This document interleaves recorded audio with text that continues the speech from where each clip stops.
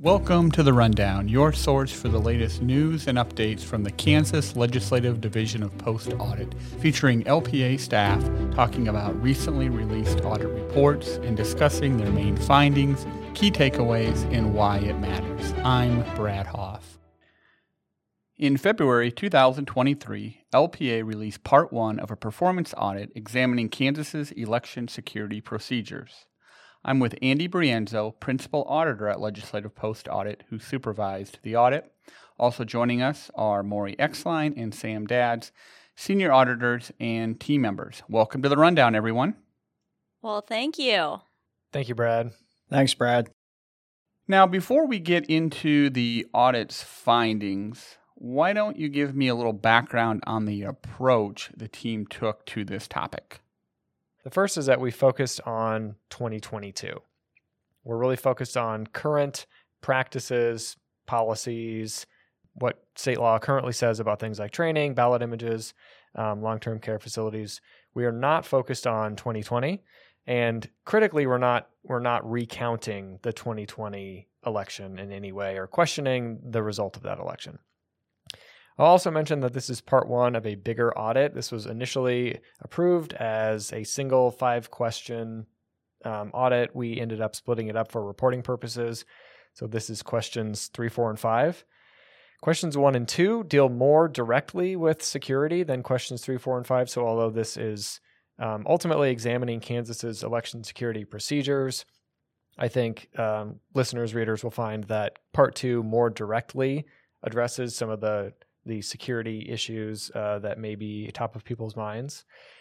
And then finally, I just want to mention that there are 105 counties in Kansas, and this is elections are ultimately a local process, and so there's really 105 ways of doing things, and we reviewed just a handful. So listeners, readers shouldn't extrapolate what we say here today or what we say in the report to be an indication of what all 105 counties do or how all 105 counties approach election administration. It's really just an indicator of how what we think is generally a representative selection of counties approach these topics. So you mentioned 105 counties in Kansas. Talk a little bit about who is involved at the county level in administering elections in Kansas. There are basically two groups of people who are involved. So on the one hand, we have county election officers, and on the other hand, we have county election workers, and I'll take them in turn. So in 101 counties of the 105, the elected county clerk is also the county election officer, and this is on top of their non-election duties like county payroll and tax assessments. State law for the 4 most populous counties, so this is counties that have populations over 130,000, requires the Secretary of State to appoint an election commissioner. And currently this is Johnson, Sedgwick, Shawnee, and Wyandotte counties. So these county election officers are responsible for overseeing really all aspects of the elections that take place in their counties. So for instance, they maintain the voter registrations, they accept candidate filings. They also appoint county election workers. These are the people who are doing the frontline election duties that sort of the typical voter would interact with on election day. So each polling place has to have 3 or more election workers in general, and these people are doing things like opening and closing the polling places, checking voters in and assisting them, and distributing and collecting ballots. Talk a little bit about what training requirements are in state law for election officers and workers, and what did you find when you reviewed whether or not they received this training? As we approached the audit, we intended to evaluate whether these 105 county election officers received adequate training to do their jobs, basically. And ultimately, we couldn't determine if they received adequate training for 2 overarching reasons. So the first is that the training requirements for county election officers are so minimal that we couldn't define or measure adequacy. So there aren't any federal requirements. We didn't identify best practices. And most importantly, state law says almost nothing about this. It only requires that county election officers receive training relating to their duties. It doesn't say anything about what this training should cover, how much they should get, how often they should receive it. It makes the Secretary of State's office responsible for determining the training's content and delivery. And agency officials told us that the way that they do this is they have a training session each year at the Kansas County Clerks and Election Officials Association's annual conference. And they said the content of this training, it changes depending on current events. They don't intend for it to train county election officers to sort of learn to do the basics of their jobs. Instead, it's meant to keep them updated. So we reviewed, for example, the 2022 training materials, and they covered things like legislative updates and actually the current LPA election security audit that we are discussing right now. But the second issue that we ran into was that neither the Secretary of State's office nor Kansas County Clerks and Election Officials Association tracked who attended this annual training session that is required. And the reason for that that the Secretary of State's office gave us is that they feel like they can't require county election officers to do things like attend trainings because most of them, 101 of them, are elected officials. They said that there's no punishment for not attending these trainings, even though state law requires that they occur. So that's the county election officers. For the county election workers, state law is also very sparse on their requirements. So it only requires that county election officers provide them with training before each election. State law doesn't say what the training should cover, how much workers should get. It really leaves it up to the county election officers to determine the training's content, how it's delivered. And so in order to get a sense of what this looks like in reality, we looked at 2022 county training materials from a few different counties. And what we found is that they generally covered frontline election administration duties, the things that the workers are doing when an election rolls around, things like, as I mentioned before, sealing and returning ballots to the county election office. And the way that this is delivered is very, very different. As I said, state law doesn't have any requirements about this, so we found a lot of variation. Now, in terms of whether election workers were adequately trained, we reviewed 8 counties to see whether they trained their election workers before this election. Most either didn't or couldn't show us that they had. So Harvey, Riley, and Wyandotte counties provided us with documentation showing that they trained all their 2022 general election workers before this election. 3 counties either couldn't give us documentation about whether they had provided this training to their election workers, or they gave us documentation that we couldn't independently confirm. This included Chase, Ford, and Jackson counties. State law doesn't have any documentation requirements in this area, so this isn't necessarily a problem from that perspective. 2 counties did give us documentation that showed that they didn't train all of their workers before the 2022 general election. This included Douglas County, which had 27 trained before the 2022 primary election, 21 trained in previous years, and then 2 who didn't have any training records at all. Johnson County, there were 26 workers who had been trained before the primary election in 2022. 5 others had worked previous elections and may have received training in those previous years, and then 2 had never been trained.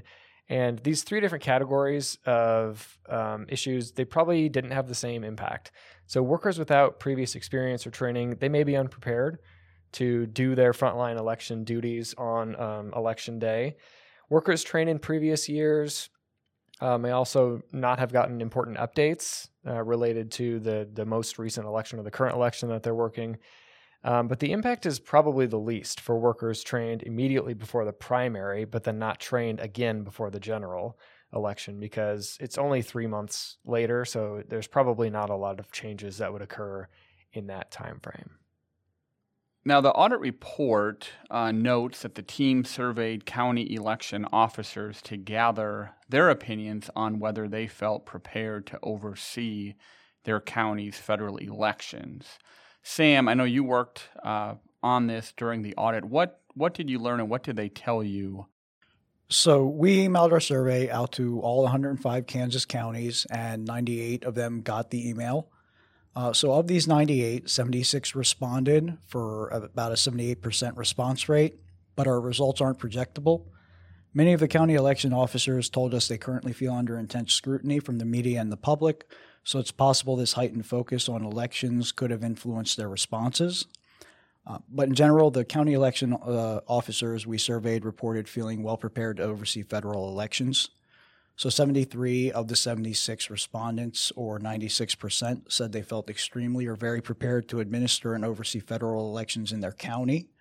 But 13 or 17% said they felt only somewhat prepared to address problems that may arise during elections. And 10 others, or 13%, said they've experienced a problem they didn't know how to solve. For example, one county election official told us that their office came down with COVID and they had to administer the elections remotely. We also asked respondents about the Secretary of State's office annual training session. So 71 of the 73 respondents, or 97%, who reported receiving this annual training, said it covered topics extremely or very relevant to overseeing elections. But 11 or 15% said this training was only somewhat effective, and one said it wasn't very effective. As part of the audit, the team also looked at the following states: Colorado, Florida, Maryland, Missouri, and Utah, to determine how their training requirements compared to Kansas's. What did you find? So we looked at these states to determine what their training requirements were for two groups, county election officers and county election workers, the same groups that I mentioned before.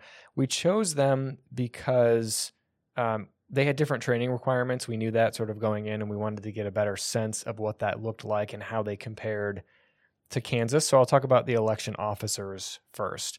So 3 of the 5 states that we reviewed required or incented election officers to receive more training than Kansas.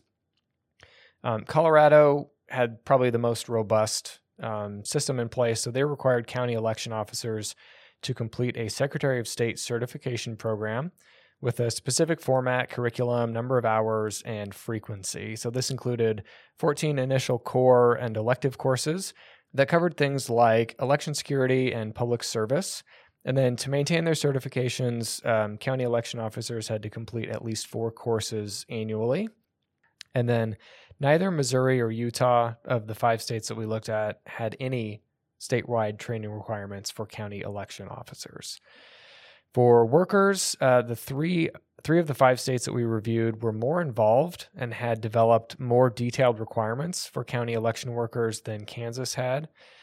So Maryland required county election officers to administer county election worker training that the State Board of Elections had created.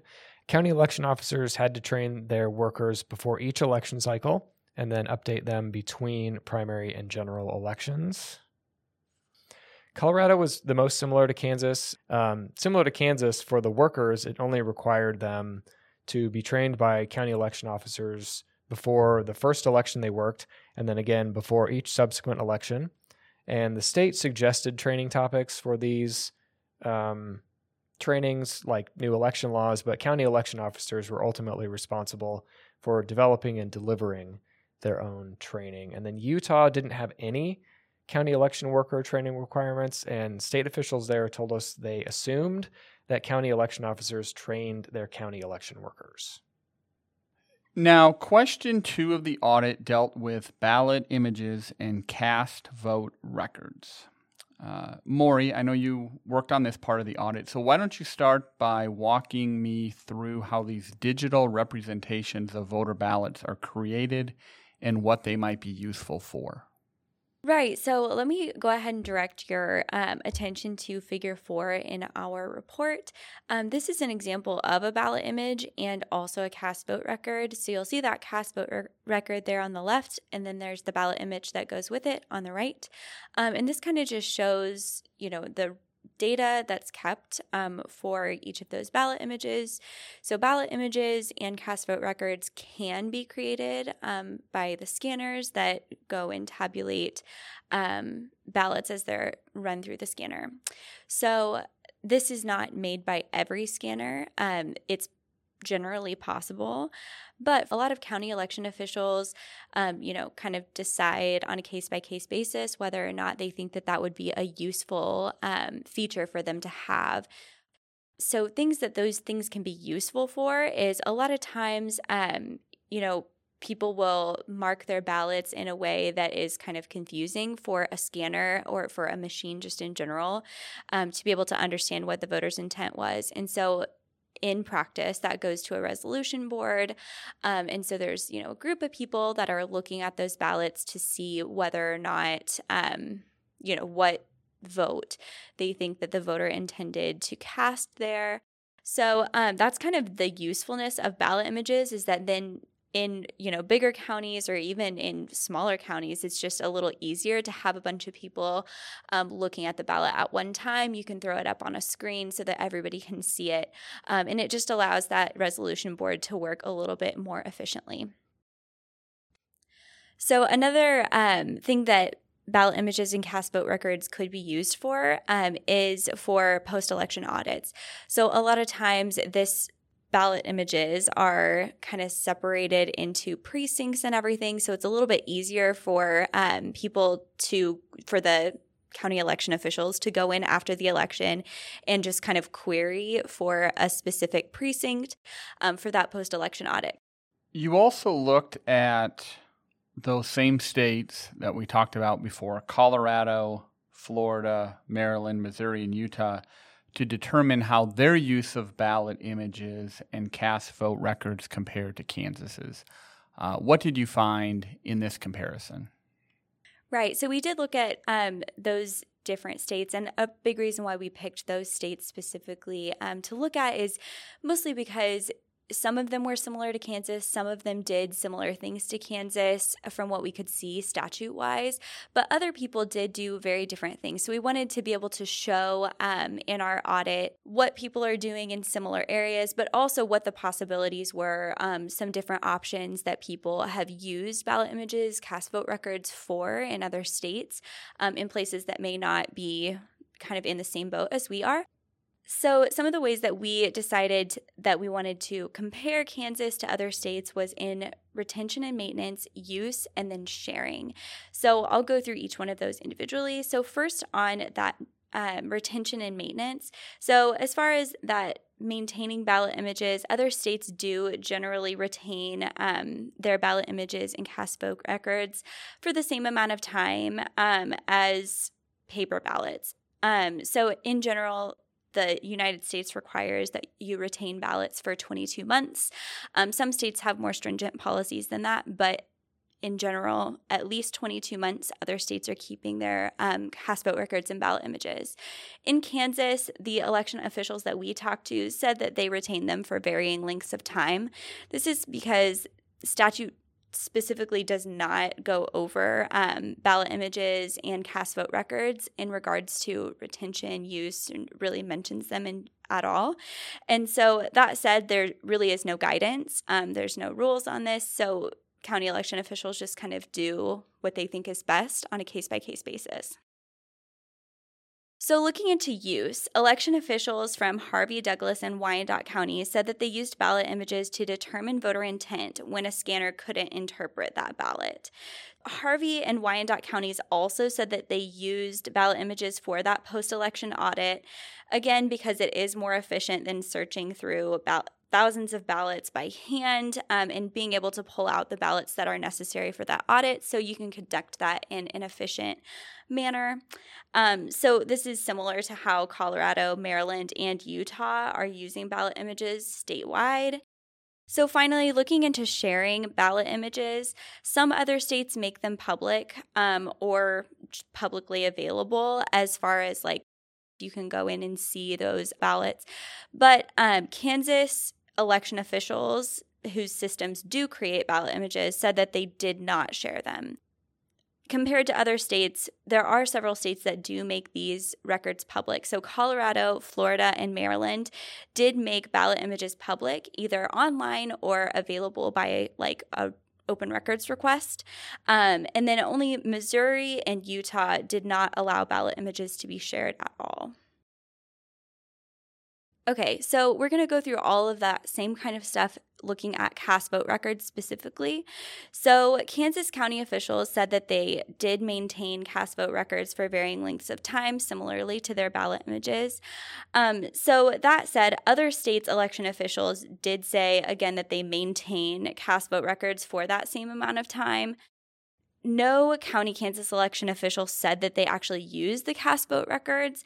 There were 2 other states that said that they did, and they would use those for that statewide post-election auditing. So as far as sharing, no Kansas County election officials said that they shared cast vote records. Some other states did say that they shared cast vote records. Again, this is kind of similar to that ballot images situation. So Colorado, Florida, and Maryland made cast vote records public, just like their ballot images. And then Missouri and Utah did not allow cast vote records to be shared. So there's clearly a difference of practice in these different states and in Kansas on whether or not to allow ballot images and cast vote records to be public or confidential. Talk about what you found in your work. What are some of the potential benefits and drawbacks of making those ballot images and cast vote records public? So, yeah, some of the concerns that we noted were that, people want to review ballot images or cast vote records to be able to kind of have their own conclusion on election integrity. And so this is something that we kind of saw in lots of different places. And these are things that we actually reached out to county election officials to get their opinion on. So county election officials did tell us that while this could increase transparency, it also could cause some confusion. There's a lot of situations in which there are people that look at ballots to determine what that voter's intent was. And it might be different than what a different person would decide that voter's intent was, just looking at a ballot online. So this is just a process that happens during that election cycle that isn't necessarily, shown in just a ballot image. With that, there's also people that would like to see, their own ballot image just to make sure that, it matches up to that cast vote record, making sure that their votes were counted as they wanted. But there's issues with that as well. So, for instance, voters are not allowed to put their names on their ballots. Voters' names aren't on their ballots when they get them. And you're not allowed to put identifying marks. This is actually illegal. When we did talk to county election officials about whether or not they thought making ballot images or cast vote records publicly available would be a good idea, they did tell us that they felt like it might increase election transparency and public trust. But when we talked to the Secretary of State, they told us that there's some things to think about in that process as well, and that in Kansas, generally, people do expect that their ballots are secret, and they may feel that their privacy has been violated if those ballots were to be made open to open records. We also talked to those county election officials, and they said that it would be logistically difficult to put ballot images or cast vote records out kind of in the ether, mostly because many counties would actually have to upgrade their systems because they don't currently have systems that create ballot images or cast vote records. And then further, for a lot of people, it would require transferring and storing large amounts of data. We did talk to Colorado to see if that was a consideration that they had to make, and they told us that there are large costs associated with the technology and upgrading technology to the point where they were able to put everything online. For question 3 of the audit, the team reviewed best practices related to protecting voting in long-term care facilities. Sam, talk about what kinds of best practices you found and how did Kansas state law compare to these best practices? Sure. So to begin answering this question, we started by reviewing national literature to understand long-term care facilities voting-related challenges and practices that might help with those challenges. So this literature came from sources like U.S. Election Assistance Commission and the U.S. Government Accountability Office. We also reviewed Kansas state law and talked to Secretary of State officials to determine what requirements Kansas has to protect voting in long-term care facilities. We learned that state law requires a few very basic practices that may help prevent or minimize fraud and undue influence. Those requirements apply to voters both inside and outside long-term care facilities. With that said, the national literature on the topic is sparse and much of it is dated. However, it identified a few key challenges long-term care facility residents face. So according to national literature, residents may have physical or cognitive impairments such as dementia that may mean they need help voting or requesting mail-in ballots. Further, they may have limited access to election information and may have few opportunities to talk or to learn about candidates or issues with people outside of their facility. So the literature suggests that improving residents' voting access and access to election information may help to address some of these challenges. For example, the literature suggests county election officials could set up polling places in facilities. So Kansas state law allows county election officials to set up mobile polling places in long-term care facilities. For mobile polling places, bipartisan teams of county election workers would come to the facility and administer voting for the residents. State law also outlines several privacy and security requirements for mobile polling places. The national literature also suggests that long-term care facilities could allow residents to select their voting assistants. Alternatively, the literature says that the county election officials could provide bipartisan teams to help residents vote. In either case, the literature recommends that facilities document who helped the residents vote. So in Kansas, the state law requires election officials to let certain voters choose who help them fill out their ballots. Or if they're alone and at a polling place, state law requires a bipartisan team of volunteers to assist them. These voters include those with permanent illness or physical disabilities, limited English proficiency, and in some cases, those who are 65 years and older. So state law also says that anyone who helps a voter must document that assistance. For voting by mail, they must also attest that they didn't influence the voter, but this relies on the assistant telling the truth on that documentation. And finally, national literature suggests that facility staff could be trained on how to talk to residents about voting, but there are no laws in Kansas requiring long-term care facility staff to undergo training for assisting facility residents with requesting and voting their advanced ballots. The team also talked to officials from 3 counties and 7 long-term care facilities to get a sense of the practices they had in place to protect voting in these facilities.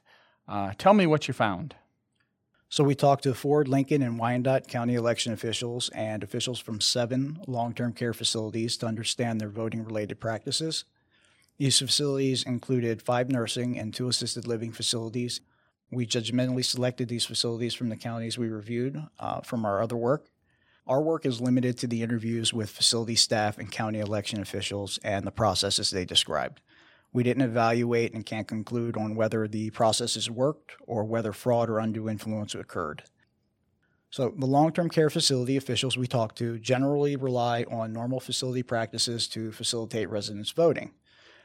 They had very few election-specific practices, but said they met state law's very basic requirements. So, for example, most facility officials said their residents largely vote by mail.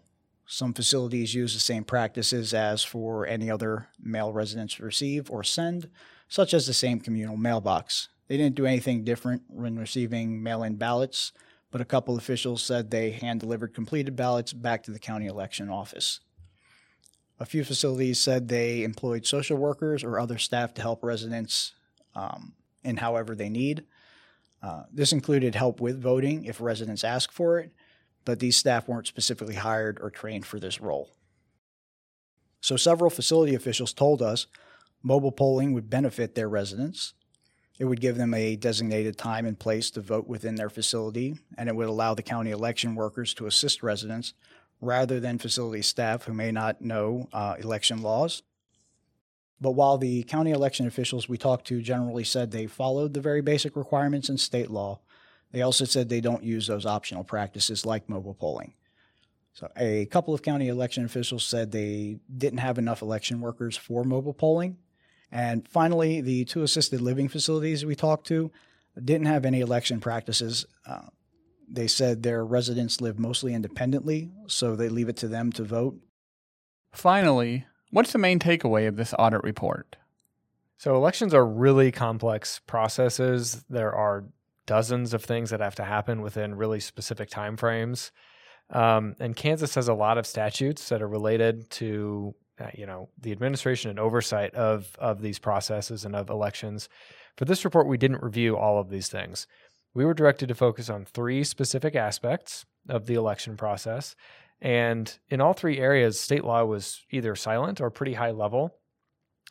County officials run elections. As I said, there's 105 counties, and there's really, therefore, 105 ways of doing things.